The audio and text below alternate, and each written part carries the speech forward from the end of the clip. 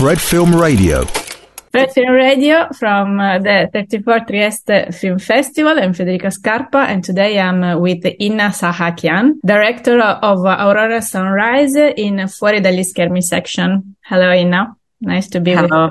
Hello. Thank you so much for this opportunity. So the first question is if you can briefly tell to our listeners what is your film about. My film is about Armenian genocide through a story of a teenage girl who survived all horrors, the genocide. During 2 years, she survived all, like whatever is possible to imagine that one person, especially a young girl, can witness during the genocide: killing of her parents, sexual violence, being in a slavery.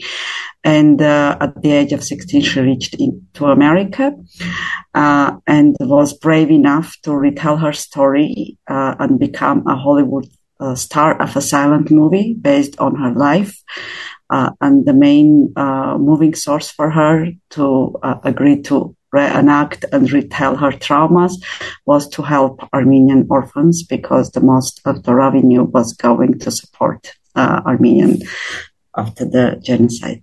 How did you find out about this story? To be really honest, I was never thought that I will work on a genocide documentary, because first of all, it's very dire and heavy topic for me. Then as a documentary filmmaker, most of the characters are gone already, and there is very small amount of archives left. And one of the core reasons was because we always hear stories from victim perspectives.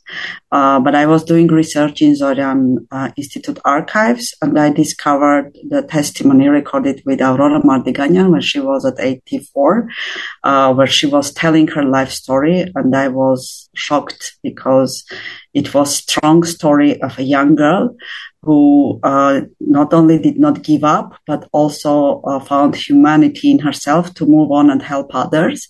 And it was so strong and amazing for me that I decided immediately that it needed to be turned into the film.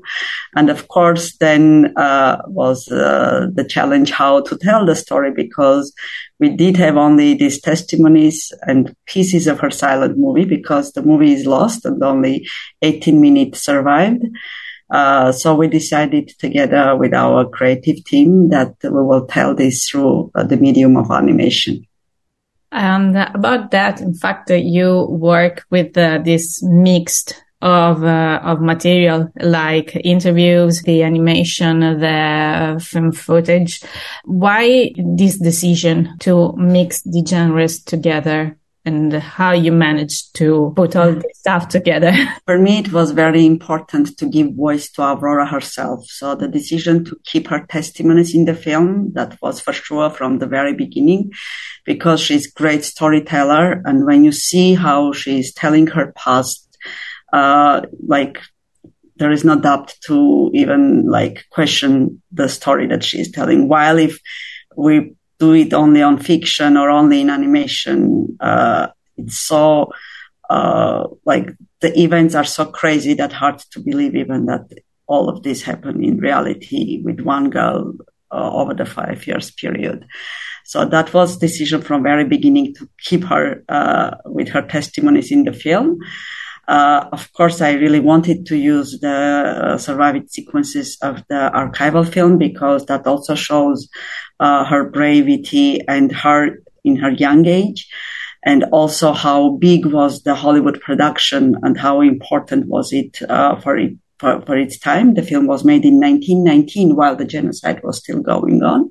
And as I told, the only medium for me that could combine all of this and at the same time give colors and mood and transfer all the events in artistic way was the animation. And at the same time, it kind of combines all other mediums. So these three mediums tied together ended up the film that you will all see. In your film, we often see how Aurora's life turned upside down many times, and how she fights every time for herself, for her family, and for what she believes in to remain herself.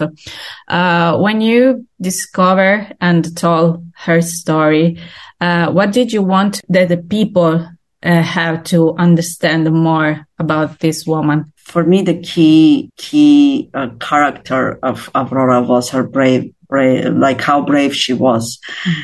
And we often complain, right, about our lives, about hardship that we have.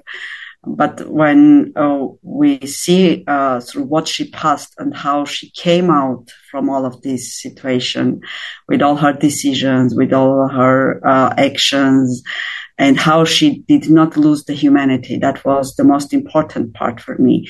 How just one young girl can stay human in the most inhuman situation around, and how she still can change like situations and help others. This was the key message for me, and I hope that I was able to transfer it through the film. Also, I was thinking, watching your film, can we say that this film is also a great consideration on the power of cinema to become, yes, a narrator, but also, let's say, a keeper of history? Yeah, absolutely. And it's twice in this film, basically. First in Aurora's action, while she agreed and took part in the filming process of Auction of Souls, her silent movie. And now through this film, I'm retelling her story and bringing back her legacy again for people who do not know about her story and our past. We can learn a lot about history also thanks to cinema, thanks to film like yours and Aurora's. Let's say not to repeat the same mistakes. Yeah, absolutely. Sadly, the situation around the world didn't change much, which is very heavy to witness. So we all know the situation in Ukraine, in Syria, and which is heavy for me personally. The ongoing war is still going in Armenia. And even today, a couple of months ago, and even now, we still have similar stories in different range, different characters. But the war and victims and women suffering is still happening. And it sounds a bit romantic, but at least to hear stories from past and try to learn lessons from history, that will help, I believe, us to survive also today's challenges. One last question. If you have managed to find some of Aurora's family, I don't know, her children, or to show your work, I would be very happy. Sadly, the connection with her, she had one son who passed away in 2016.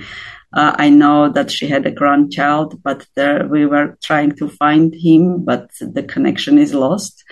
So I really hope that maybe he will see the film, and I don't know how much he knows about his grandmother, because they were a tough family relationship, which is a totally different topic.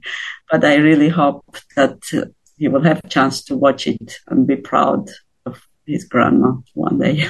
Thank you, Inna, for being with us. And this is Federica Scarpa for Fred, the Festival Insider. Fred Film Radio. 24/7 on Fred.fm and smartphone apps.